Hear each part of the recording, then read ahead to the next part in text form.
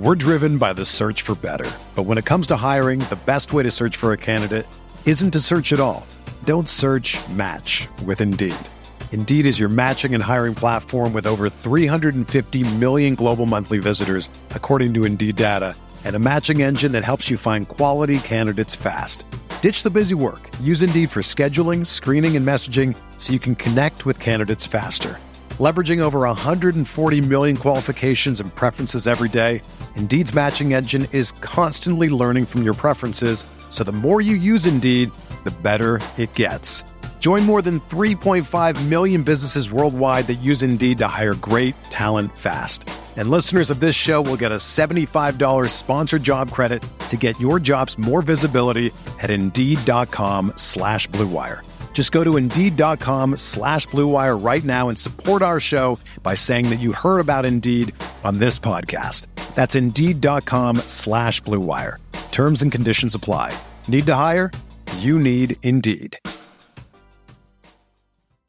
This podcast episode is brought to you by Coors Light. These days, everything is go, go, go. It's nonstop hustle all the time. Work, friends, family, expect you to be on 24/7. Well, sometimes you just need to reach for a Coors Light because it's made to chill. Coors Light is cold lagered, cold filtered, and cold packaged. It's as crisp and refreshing as the Colorado Rockies. It is literally made to chill. Coors Light is the one I choose when I need to unwind. So when you want to hit reset, reach for the beer that's made to chill. Get Coors Light in the new look delivered straight to your door with Drizzly or Instacart. Celebrate responsibly. Coors Brewing Company, Golden, Colorado. You're listening to the Bear Report podcast with Zach Pearson and Aaron Lemming, providing extensive coverage of the Chicago Bears for the Bear Report website. The podcast is powered by Overtime Media. Now, here's Zach and Aaron.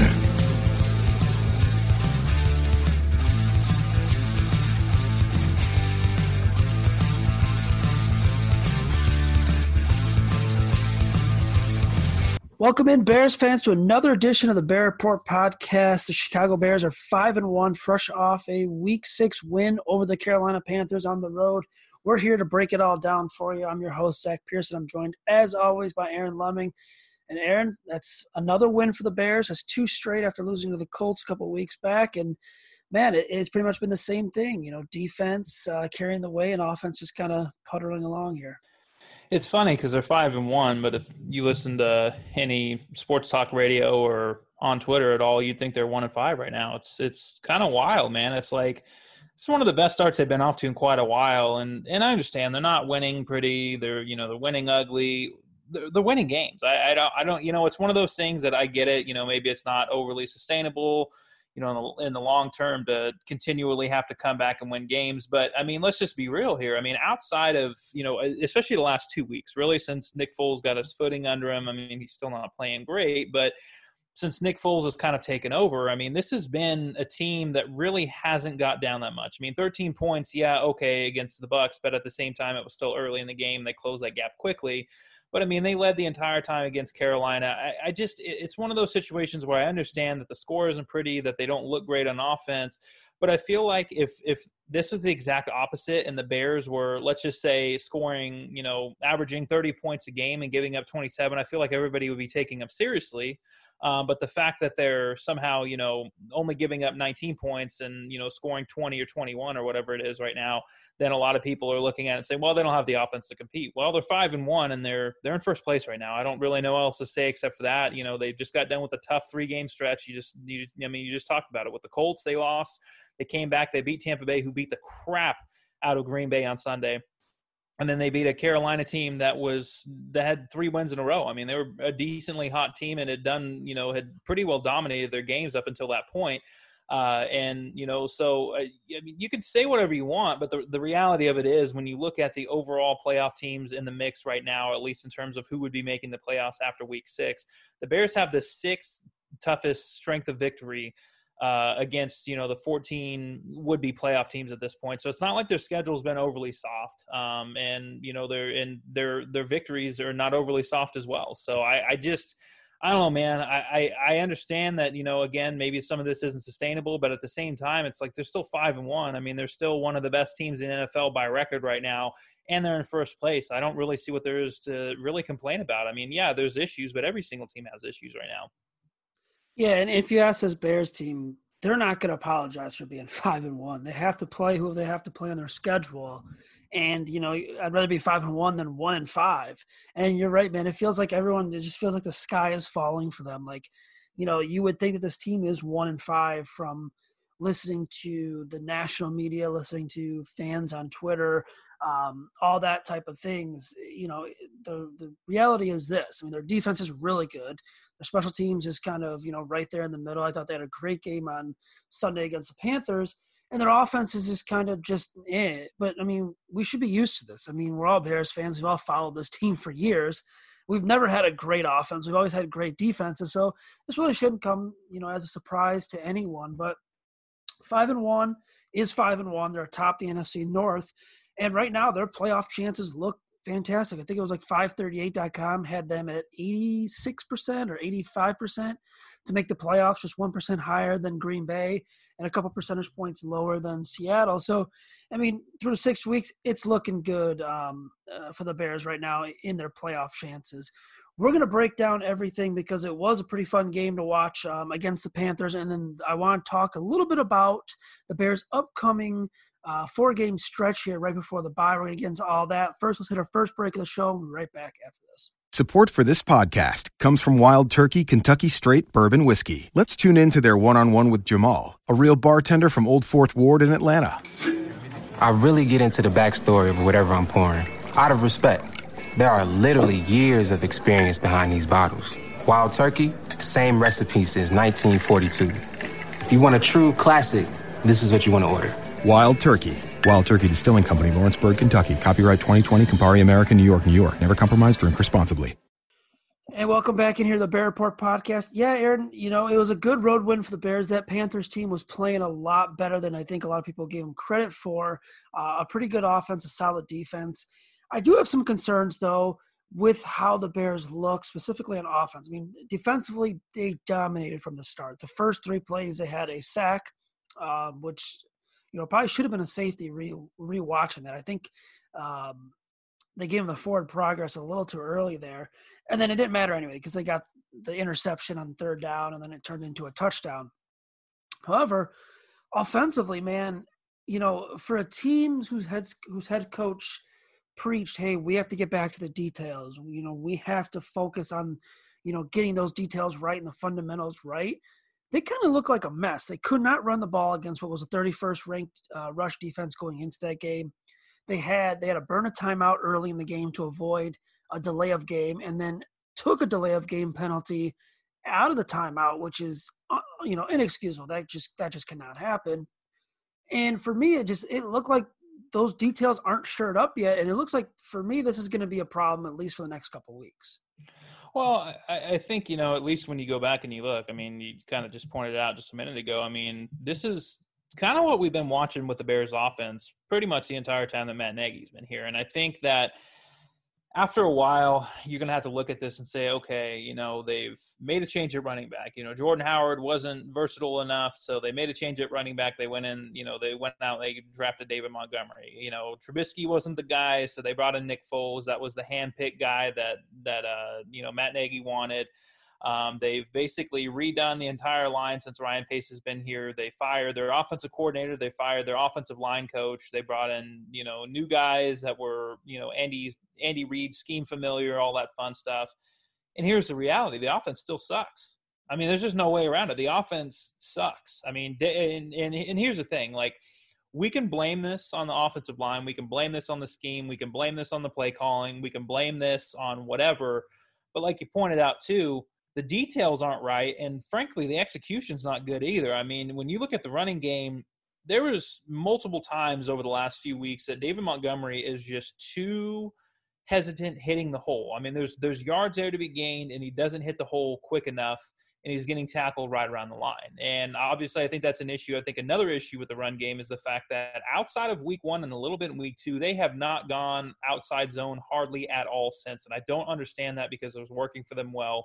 They're also not mixing up their personnel in the run game. I mean, Cordero Patterson's barely even getting the ball. Artavis Pierce, to my knowledge, hasn't even touched the field. And Ryan Nall has been on the field for a few snaps, and he's kind of a slower guy. And one of the basically the only memorable thing I can think of that he did was have a false start. So, there's issues with the run game. The offensive line as a whole, let's be honest here. Obviously James Daniels going down is an issue. And they decided that they wanted to replace that with Rashad Coward, who was awful last year. Apparently they didn't want to give Alex Bars a shot. Granted, he did look pretty bad against Vita Vea. A lot of people do. It happens.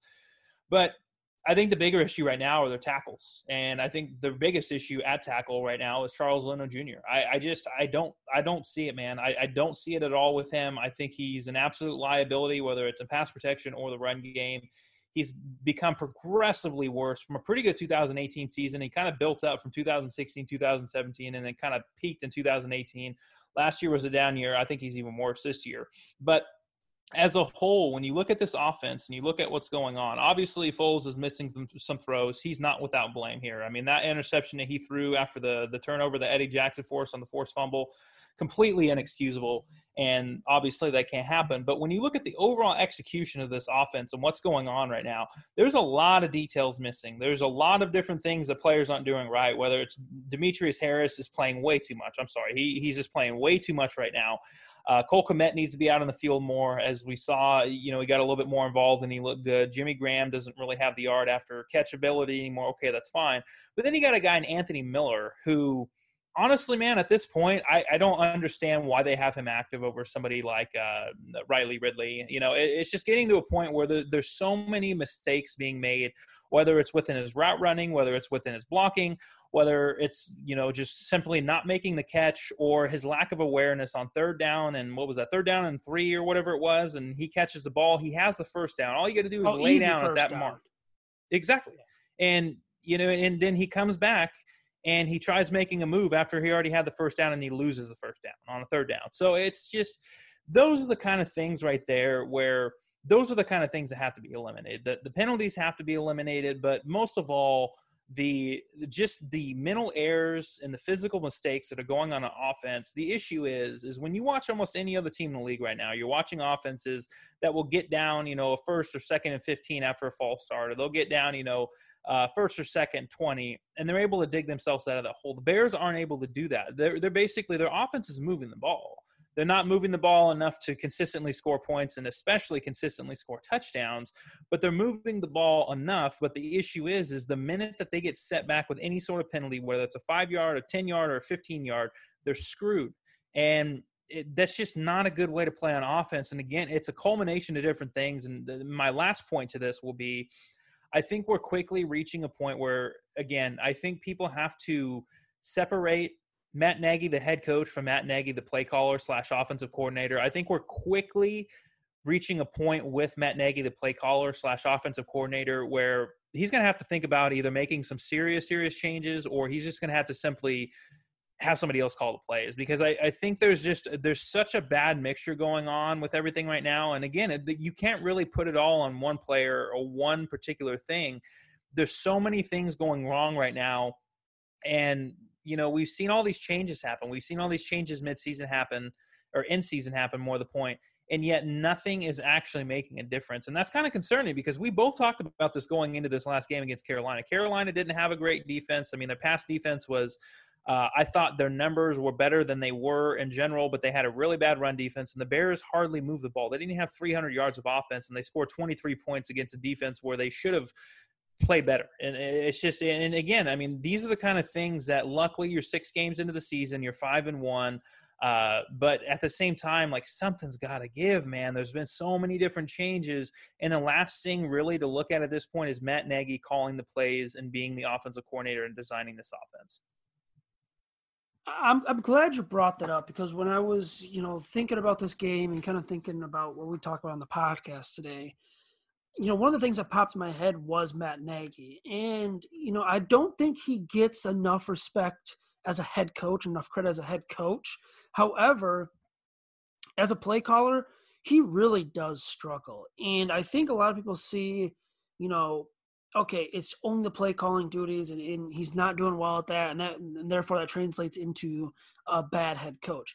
He's 25-13 in the regular season, has the one playoff loss, and he's going to be up there really in top 2 in win percentage all the time when it's all said and done in this franchise. He's a really good head coach, but he really struggles with the play calling. And, I think I agree with you there that we need to separate that, because as a head coach, he pretty much hands the defense over to Chuck Pagano, and he calls the plays on offense. We all know that. But to have this locker room, come together and not fold last year, I think going back to last year, we could look at that team, and I think at least 50% of the league would, if they were in that situation, their team would have folded. I mean, look at what's going on in Dallas right now. All this talent, all these playmakers, and there's already reports coming out that they really don't like the coaching staff. The coaching staff doesn't have them prepared. We didn't hear any of that last season when things were going downhill. And, Matt Nagy in a way was hampered by poor quarterback play last year. Whether anyone wants to admit it or not, Mitchell Trubisky was not good last year, and Matt Nagy couldn't do what he really wanted to do last year. But the excuses now for play calling, they're out the window. He has his guy, Nick Foles. This offense should be running a lot more smoother than what it is. And to your point, they should have really put up a lot of points on this Panthers defense, or at least rush for a lot of yards too. I think I was more disappointed with that. Foles only had 179, 189 passing yards in the game, and he did make the dumb mistake of arguably the worst interception I've ever seen thrown. But, for them to not be able to come out and rush the football and struggle to run the football right from the start, and then have those details missing, that first drive, you take a delay of game out of a timeout, and a timeout that you took to avoid a delay of game is unacceptable. And with Demetrius Harris too, I don't mind him in on blocking situations, but as a receiver, the experiment's got to stop. Stop slotting him out wide. It's not going to work. You've gone that well about 5-6 times, and that's 5-6 times too many. So I'd like to see a little bit more of Cole Kmet. I just really want to see this offense actually get back to working on those details and the fundamentals. And for me, I don't know what your take on it is. I think a lot of the running game struggles, and I think a lot of the offensive struggles outside of the play calling and late game, clock management, I think majority of it falls on that offensive line, because right now, I mean, they are just brutal. And if I had to pick one guy that's been okay, it's been Cody Whitehair, but he hasn't even been great this year. All around, from Bobby Massey to Charles Leno Jr., I know you mentioned him. Rashad Coward really struggled in that game. And Whitehair and Ifedi, I mean, they just, as a unit, they have not been good. I think if you get that solidified, that gets better as the year goes on, we'll see this offense kind of get better. However, I don't see that happening. I think this offensive line is going to be a complete disaster the entire year. Well, that's kind of the issue, right? When you look forward to the offseason and kind of projecting towards the future, I mean, obviously you need a quarterback, and obviously you're probably going to need another receiver at this point, and, we need to see what's going to happen with Allen Robinson and everything else. But the offensive line, man, I mean, it's one of those situations where they've had multiple opportunities over the last few years to draft tackles especially, and they have not done it. And really, I mean, Bobby Massey hasn't been terrible. I mean, he just is what he is. He's slightly below average. He's not really a good pass blocker. He is what he is. But, man, Charles Leno Jr., he's been terrible. But, I mean, you look at – and it's funny because you look at the first few weeks of the season, I thought their interior actually played pretty well over the first few weeks of the season. And then it was like once they got – I think it was basically into the Indy game, and it seems like they've kind of lost their identity because Matt Nagy really went away from the run game. He basically said, all right, we're going to try to run it a few times. They tried to run it a few times. It didn't work. He said, all right, well, this isn't going to work. And they're using the short passing game, and the quick passing game is kind of a substitute, which is fine to a certain extent. But at the same time, like you pointed out, I mean, Nick Foles didn't have a big numbers game, and he threw the ball, close to 40 times, if not over 40 times. So it's like you look at those situations and you say, okay, luckily Nick Foles has great pocket awareness, and that's kind of the trade-off. I know a lot of people are like, well, you're losing Trubisky's athleticism, so you're going to take a lot more sacks. But the trade-off is Trubisky had really bad pocket awareness and great athleticism, whereas Foles has great pocket awareness and bad athleticism. I don't really know. You know what a great example of that? Not sorry to cut you off. You know what a great example of that exact situation was? That third down, the first third down of the game for the Bears, where he zipped that pass into Cole Kmet. What do you think Mitch Trubisky does there? I think he either throws an interception or throws it out of the back of the end zone, or probably takes off and tries to make a play and gets stuffed.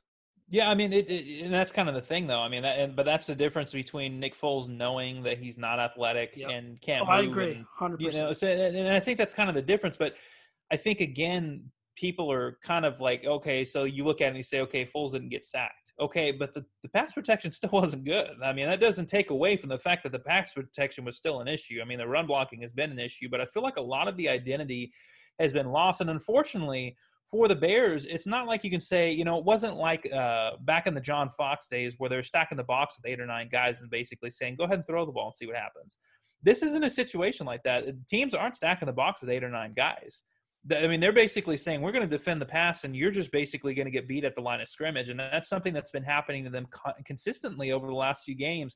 And I think that's kind of the danger that you run when you abandon the run against a good running defense like Indy, and then you go against a good running defense like Tampa Bay, and all of a sudden you've completely lost your identity, because this should be a run-first team. And it's not to take anything away from the quarterback situation or Allen Robinson or anything like that, but this should be a run-first team. And like you pointed out, especially on that last offensive drive of the game for the Bears, where they get 7 yards from David Montgomery on first down. You get 7 yards. All you need is 3 more in the next 2 plays. You pound the ball. So what do? They run the ball the next time David Montgomery gets 1. You're in a 3rd and 2 situation. They should have run the ball again. Even if it was an outside zone, it doesn't matter at that point, because even if you get stopped stopped and you're in a 4th down situation, you at least have forced Carolina into using that last timeout. And they come out and they run this like crossing route crap with Graham and Robinson over the middle. And frankly, I think Robinson, and I went back and looked at it a few times, it's kind of a weird angle, but it looked like Robinson could have made that catch. Again, whatever, it is what it is. It's still a stupid play call. I mean, you have a situation where at very worst, your entire goal is to basically say, okay, you need to go down and you need to score a touchdown on a top 5 defense with, a minute and 30 left or a minute whatever left with no timeouts. And yet they left them with a minute and 30 and 1 timeout left. Luckily, the game ended that way. But again, we're seeing the same trends. And I don't know, did you watch the Chiefs and Buffalo game at all yesterday? Yeah, I did.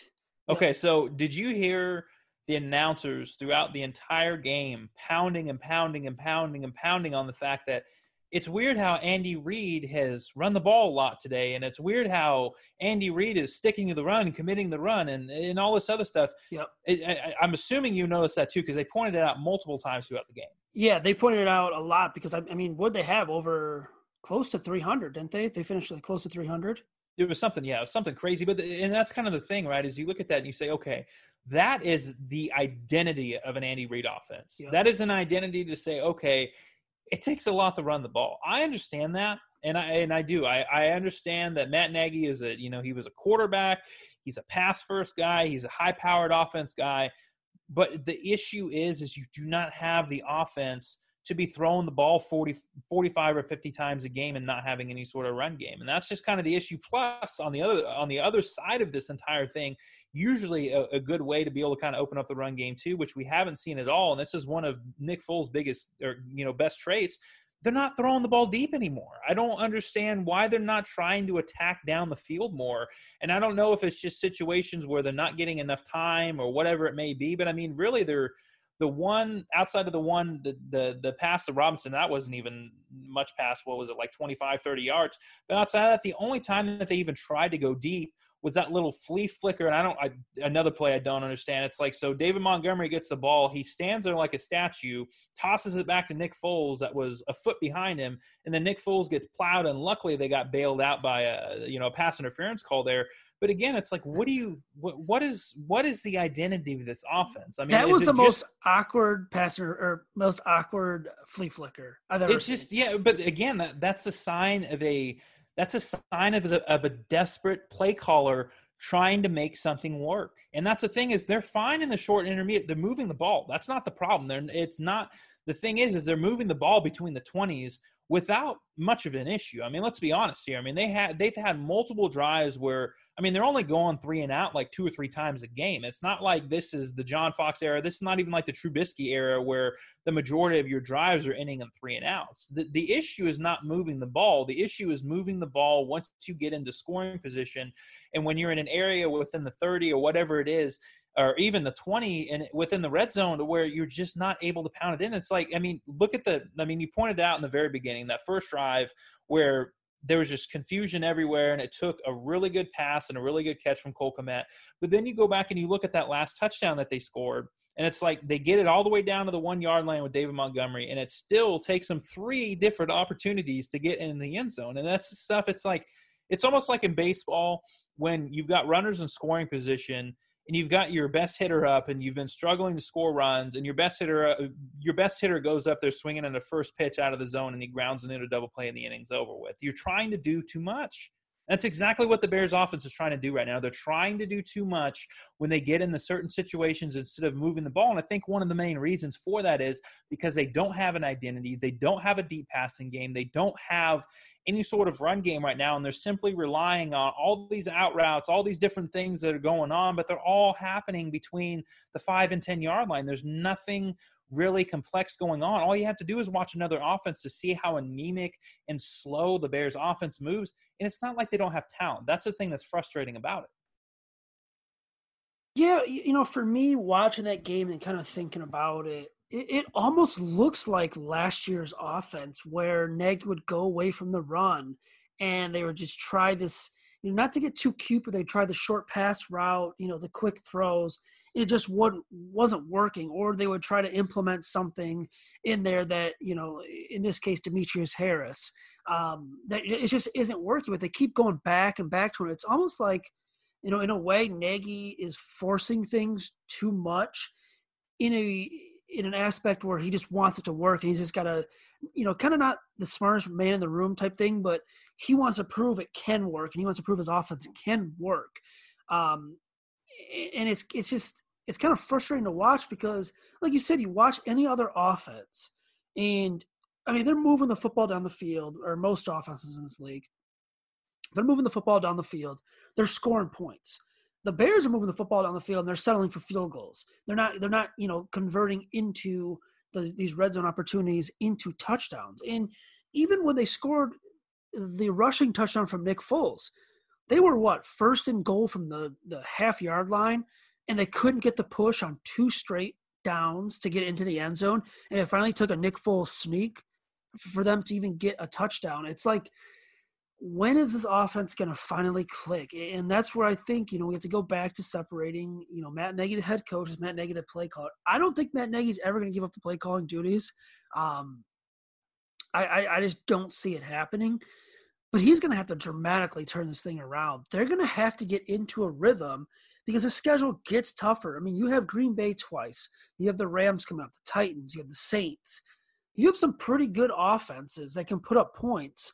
Coming in these final 10 games. If you want to be a legit contender, you're going to need an offense. Defense can carry you to the playoffs. That's totally fine. We saw that in 2018. That was mostly a defense that got them to the playoffs.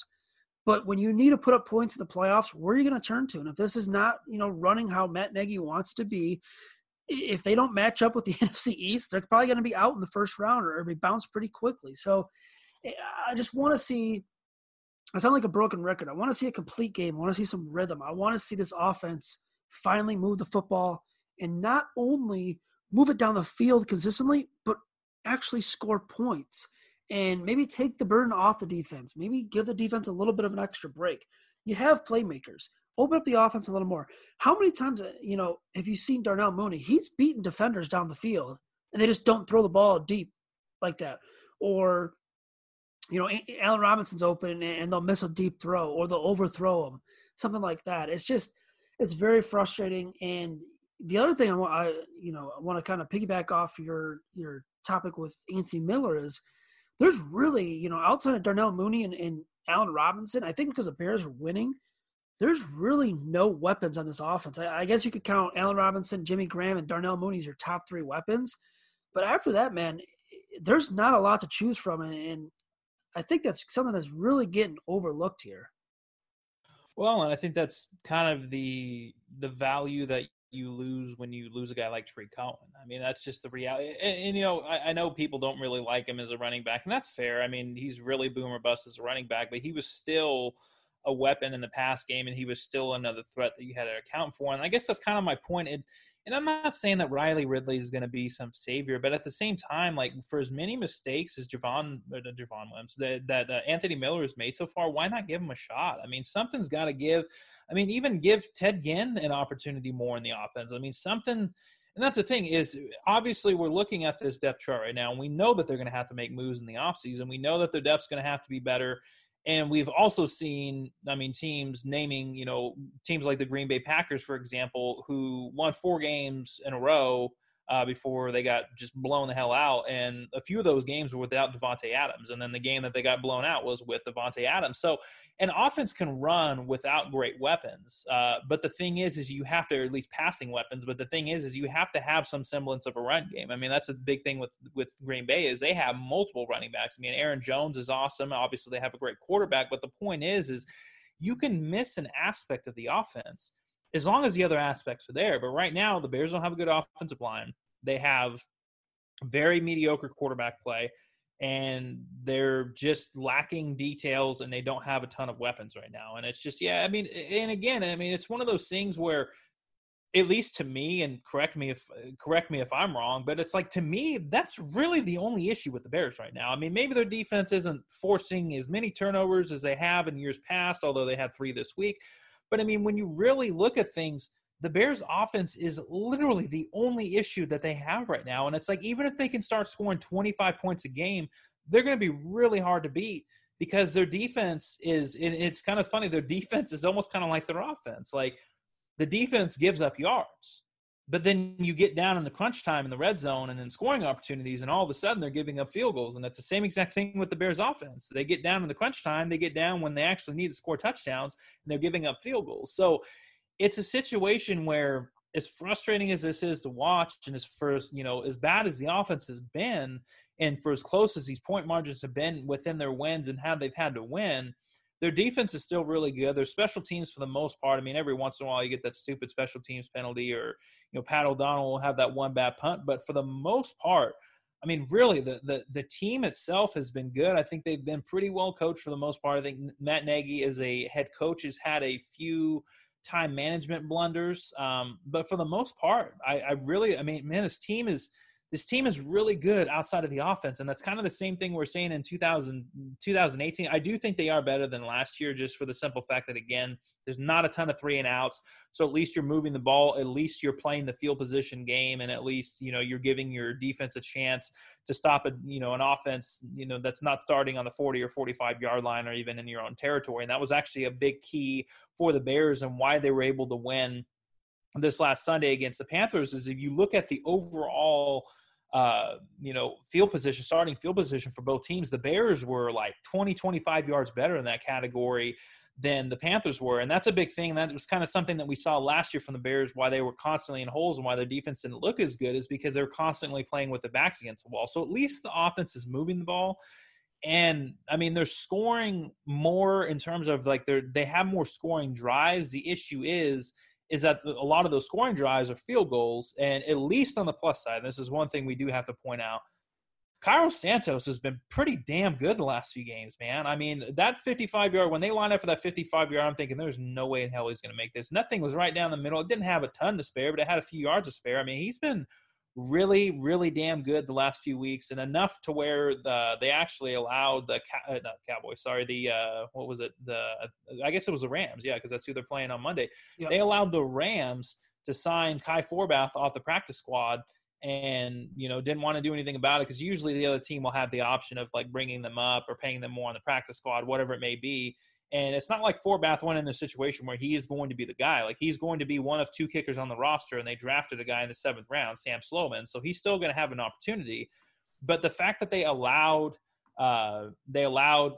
4 baths to go. And, I mean, we still don't know what the status is of Eddie Pinheiro right now. I think that says a lot about their confidence in Cairo Santos and the fact that he's hitting on more long field goals and he's actually doing a pretty good job of kicking the ball at least deep enough in the end zone to not yield a ton of returns.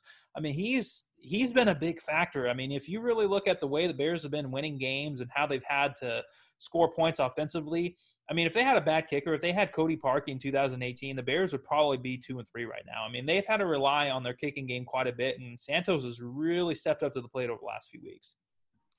Yeah, I'm with you. I think that, Cairo Santos is going to make, Eddie Pinheiro expendable. And, I thought they're going to go with Santos for the first couple of weeks and then see what they got in Pinheiro. But the more we go on later in this year, that injury that Pinheiro has, the hamstring, is not an easy one to overcome. I mean, especially for a kicker, it takes a while. And now that Cairo Santos is kicking really well, and he had that big 55-yarder last week, like you said, I mean, I don't know. I think it's the days. Maybe they keep Eddie Pinheiro on IR even longer. It doesn't look like they're ready to activate him anytime soon. So you're right, though. I mean, the defense is playing really well. You could use a couple more, takeaways per game, but it looks like they're kind of getting that back on track. They're getting a lot of pressure on the quarterbacks now. That's something we didn't see really the first couple of weeks of the season. But, man, ever since that Atlanta game, they've really kind of taken off and led by not only Khalil Mack getting the sacks and Robert Quinn getting the pressures, but you're looking, you got Mario Edwards in there getting pressures. You have Bilal Nichols in there getting pressures. They've been kind of some big boosts here. Brent Urban has been another guy in the backfield creating some pressures. So, yeah, if the offense can just get it going, man, I think the Bears will be in good shape for the rest of the year. But, it was another win for the Bears on Sunday, and that means it's winning time for you at MyBookie. Between the NFL, college ball, and the MLB playoffs, well, now World Series, there's really no shortage of games to watch with thousands of lines available on all your favorite sports and events. You can turn your game day into payday with our friends over at MyBookie. If you're the type of guy that likes to back the big favorites, maybe you put a couple dollars on a parlay and hope for that bigger payout if it hits. MyBookie has it all. Not only do parlays make meaningless games exciting, but more importantly, they give you a chance to turn ordinary bets into a real moneymaker. I mean, imagine watching that Cardinals-Cowboys game last night without any money on the line. It would have been completely boring for you as a fan. And also, you cannot forget about the underdogs. They have a ton of value. The thing about the NFL is that underdogs are never really underdogs on Sunday. Every team truly has a chance to win, and you do too. The Bears were underdogs on Sunday, came back and won, made a couple people some money. Happy to see that. Game spreads, championship futures, and player prop bets. It's never too late to get in on the action. Start turning your sports knowledge into actual cash in your wallet. For our listeners, we're giving you the chance for a special promo code OVERTIME to claim a deposit match dollar for dollar all the way up to $1,000. All you have to do is sign up at MyBookie, use your promo code OVERTIME, and they'll match your deposit dollar for dollar up to $1,000. It's a bonus designed to give you a little help and a head start on your winning season. There's even a big UFC event next Saturday. I know Aaron is excited about that. We also have presidential. Yes, it's going to be a good fight. I'm not even a big UFC fan, but I know it's going to be a good fight. And we have presidential prop bets, all major sports, World Series, everything going on. Sign up today to begin your winning season exclusively on MyBookie.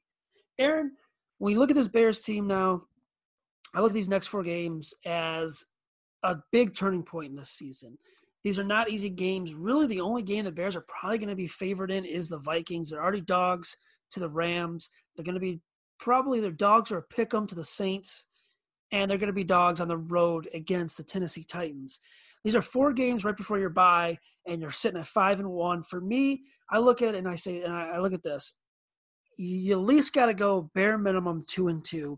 3-1 is very good in my eyes. I don't think they're going to go 4-0 in this stretch, but if you get to 3-1 and at the worst 2-2, I think you set yourself up right there with 7 wins before your bye.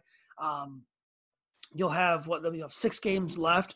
You'll put yourself in great position, not only maybe capture a wild card spot, but at least stay in the NFC North division race, because after your bye, you have a game against Green Bay, and you have to face them in Week 17 as well. These next 4 games, man, for me are a big turning point for this team. Well, you talk about MyBookie, man. It's like if you're a Bears fan and you've been loyal to this team and, loyal to, them thinking you're going to, they're going to win, you probably made a pretty good amount of money, and you're going to make some decent amount of money over the next few weeks if they continue to win games. I mean, they outside of one game, they've been dogs in every single game. I mean, they started off, and I'm sure the line's a lot lower now, but they started off as 6.5-point underdogs to a 4-2 Rams team who has actually played a worse schedule than the Bears have so far. And obviously, I know the game's on the road. The Rams are an interesting matchup for the Bears, but I agree. I mean, just looking at, like you said, just go 2-2 over these next 4 games. I mean, you go 2-2 over these next 4 games, and all of a sudden you're looking at a situation where you're going into the bye. You got 6 games remaining. 4 of those are going to be, or I guess 3 of those technically would be, you would have the Vikings one more time, you would have the Lions again, and then you would also have, I'm trying to think who else. So who's the other terror? Well, I guess you'd have Houston and you would have Jacksonville. So 4 of your last 6 games would be against pretty bad teams. I mean, that's just the reality of the situation. And again, 7-3, all of a sudden you're setting yourself up. If you go 2-3 in that start, I guess what would it be? If 7-3, yeah. So you'd be what, 2-4? 2-4 and you'd be 10-6. I don't know if I'm doing the math right. 3-3, whatever. It doesn't matter. Point being is, if the Bears go 5-5 over these next 10 games, apparently math is really hard today for me. If they go 5-5 over the next 10 games, they got 10 games remaining. I know that 5 + 5 is 10. If they can go 5-5, all of a sudden you're looking at a 10-6 team, especially with an extra playoff team in the mix this year. You got seven playoff teams, an extra wild card team in each conference. 10 wins is going to get you in. I mean, that's just as simple as that. And I think the other big thing to kind of keep in mind here down the stretch is the Bears are 5-0 within the conference right now. That is huge. They've got 2 tiebreakers against either Tampa Bay if they don't win the division and Carolina if they're actually in the mix. Plus, they play the Rams this weekend, who are going to be in the mix, and they play New Orleans, who's also going to be in the mix. They're either going to win the division or they're going to go second. They're going to be in the wild card spot for that, that second spot in the NFC South. So, I mean, you look at those games, and really the only team the only division that you're not going to touch within the NFC is going to be the AFC West, or at least, I guess outside of the Rams. But I mean, you're going to touch probably, I would say, 3 of the 5, maybe 3 of the 5 wild card contenders, and one of those 5 is going to be the Bears. I mean, at this point, if the 49ers or the Cardinals, one of them may make a run, and maybe Carolina does. I kind of don't see it happening. I think they're going to finish closer to 8-8. But, I mean, you're setting yourself up so well. You already have. And if you go 2-2 over these next 4 games and you get yourself in, I mean, 3 of those 4 are, conference opponents at that point. So it's like you look at that and you say, okay, if you can go 2-2 over these next, 4 games, that puts you at a very, very worst of, let's just say, 6-2 within the conference. That's already, you're at least going 500 within the conference, and hopefully you have at least one of those games against the Rams or the Saints, because then all of a sudden you have a tiebreaker over basically 3 of the 4 contenders at that point within those wildcard spots. Barring a giant collapse, all of a sudden you've pretty much locked yourself in for the playoffs at 7-3. I mean, that's just the way it is, and that's the situation that the Bears have put themselves in. Obviously, you don't want to see a team just go into the playoffs and get run over. But at the same time, the fact that so many people had this team projected as a 3 or 4 win team, I mean, every projection that I saw for the most part had the Bears as basically either 3rd place or last place within, the NFC North. I'll be honest, I still don't know. I don't think that they're a better team than the Packers. Obviously, the Packers don't have a very good defense. But, I mean, their offense, and it's hard to bet against Aaron Rodgers. I don't think the Bears are better than the Packers, but I do think that they can hang in probably towards the end with the division. But, I mean, getting into the playoffs is getting in the playoffs. It doesn't really matter how you do it. You get in there. I think that's a pretty big accomplishment, especially when you look at what Matt Nagy has done in 2 of his 3 years being able to get in the playoffs. I mean, the Bears made the playoffs twice in a decade, and they'd be able to do it twice in 3 years if they're able to make it this year. I mean, the odds are overwhelming right now at 5-1. Obviously, things can change in a hurry, and we saw that with, the 2012 Bears when they started off as hot as they did and somehow missed the playoffs. They were one of the only teams in NFL history to do that. But for the most part, when you're playing the actual percentages, the Bears are in a really good spot. Whether you're looking at Football Outsiders, whether you're looking at, 538 or 358, whatever it is. The numbers always confuse me. Or even when you're looking at just there's a chart out there from, I think it was a Packers writer. I can't remember who it is. And it's basically charting over the last 10 years and adding in that extra playoff team, what your chances are when you start off, at each record. And basically 5-1, the Bears have a 90% chance. So, I mean, regardless of how you look at it, there's an overwhelming chance, usually about 3 out of 4, that you're going to make the playoffs. And again, if you go 2-2 over these next 4 games, you're sitting in really good shape, especially when you look at what they have in the second half. I mean, obviously they got the Packers. I mean, they're going to have basically 3 divisional games, or actually I guess 4 divisional games in the final 6 games of the season. But when you look at the quality of the division right now, Minnesota's 1-5, Detroit's 2-3. We'll have to see what happens with Detroit over the next few weeks. And then you factor in playing the Texans on top of playing the Jaguars. I mean, both of those teams are really damn bad right now, especially the Jaguars. It's like you've got a really good shot of just, being able to pull out at least 10 or 11 wins. So it's, I don't know. I tend to believe, and maybe I'm wrong, I tend to believe that I think that this matchup against the Rams is going to be, just historically speaking, is going to be a better matchup than what we'll see in New Orleans. Granted, the game will be at home for the Bears when they play New Orleans, but it's just one of those situations where they have usually played better against the Rams, at least in recent memory, than they have against the Saints. But either way, I think you got to go 1-1 in those games. And then again, if you want to break this up into twos, you go 1-1 and you go 1-1 between. I mean, Tennessee's really good. I mean, Tennessee, especially when you talk about Derrick Henry, I'm going to have nightmares about that game just thinking about how abusive he is going to be to the Bears' run defense. But again, because of the Bears' defense, they're going to keep them in any game. I mean, a lot of this is going to come down to how well the offense can perform. And, I mean, these are some good defenses. The Rams have a good defense. They get after the quarterback quite a bit. I mean, obviously they got Aaron Donald. Leonard Floyd's been having a good year. You look at New Orleans, and New Orleans has got a pretty good defense. Tennessee's got a pretty solid defense as well. And then Minnesota is bad, but that's beside the point. But, I mean, 3 out of these 4 defenses are pretty good defenses. So, again, this is just more of an opportunity and more of a test for this offense and Nick Foles to hopefully get things together. But again, 2-2 should be the goal. I mean, obviously, when the Bears lose, it's never fun. But if you can get into the bye week at 7-3 with only 6 games remaining and you have that week off, I mean, that's a really, really, really good position to be sitting in if you're the Bears. I'm already having nightmares of Derrick Henry running all over this Bears defense. I mean, watching what he did on Sunday against Houston, pretty much putting that entire team on his back there, well, that was just incredible. And, I mean, Ryan Tannehill is playing pretty well. So that game is not going to be an easy one. The Bears are going to be dogs on the road there. And, the Titans do have a tough game this week against the Steelers. But, I mean, they could very well go into that game unbeaten, and that could be a huge game for the Bears. I agree, though. Getting to 2-2 through this 4-game stretch isn't bad at all. And who knows, if the Bears, maybe they beat they win this week, they beat the Rams, maybe they beat the Saints. They can afford a loss to the Titans, and then you have a chance to go 3-1 in that stretch with a game against a Minnesota team who is really, really bad. Looks like they're crumbling right now. That would be huge. But first things first, they got to focus on this Monday Night Showdown. We're going to recap, or we're going to preview that, not recap. We're going to preview that and give our takes on it to end the show. Before we do that, though, we'll be right back for a word from our sponsor. Every day can bring changes, challenges, and opportunities that can also change your personal or business financial goals and priorities. As a true partner, Sandy Spring Bank can make it all a bit easier. Someone who really listens, understands, and then creates solutions in hard times and good times. We'll always strive to be your advocate, today and every day. That's real banking for real life and real business. Visit sandyspringbank.com/real. Member FDIC.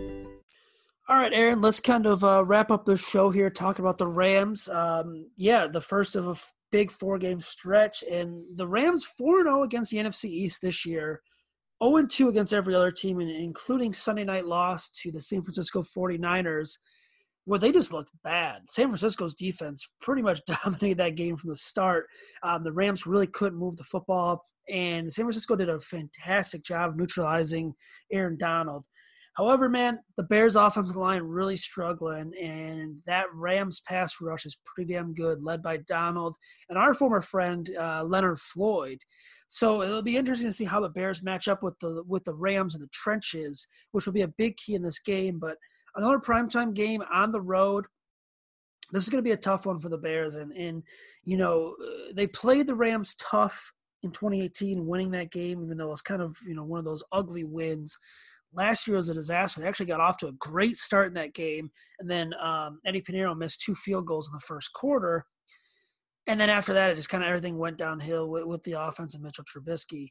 This year, though, different story. The Bears enter at 5-1 and a chance here to really make a statement on prime time.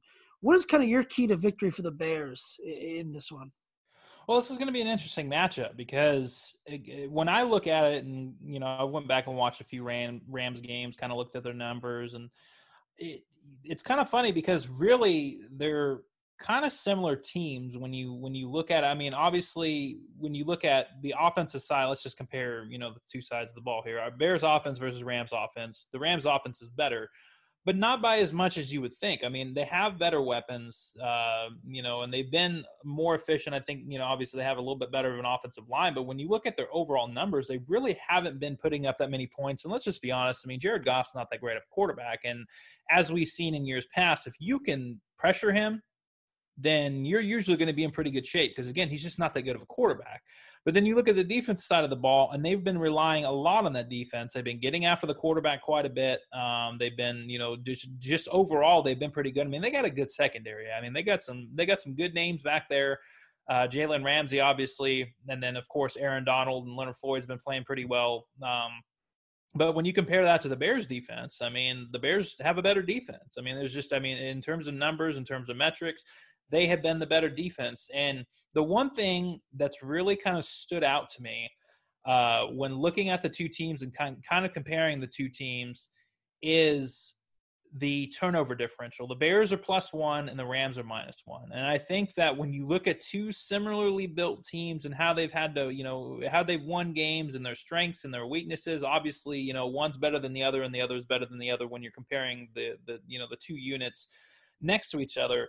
But the reality remains the same in terms of your special teams is going to have to be good, and the turnover margin is going to have to be on the plus side for whatever team is going to win this game. So I think for me, that is the big key for this game. The Bears have to come out on top of the turnover margin.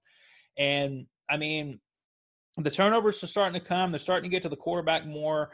The Rams' offensive line isn't as good as it was a few years ago when they went to the Super Bowl. I think there's some opportunities there for the Bears to get to Goff, pressure him, and have him and force him into some bad decisions. I mean, Jared Goff, again, he's not good when he's got pressure in his face.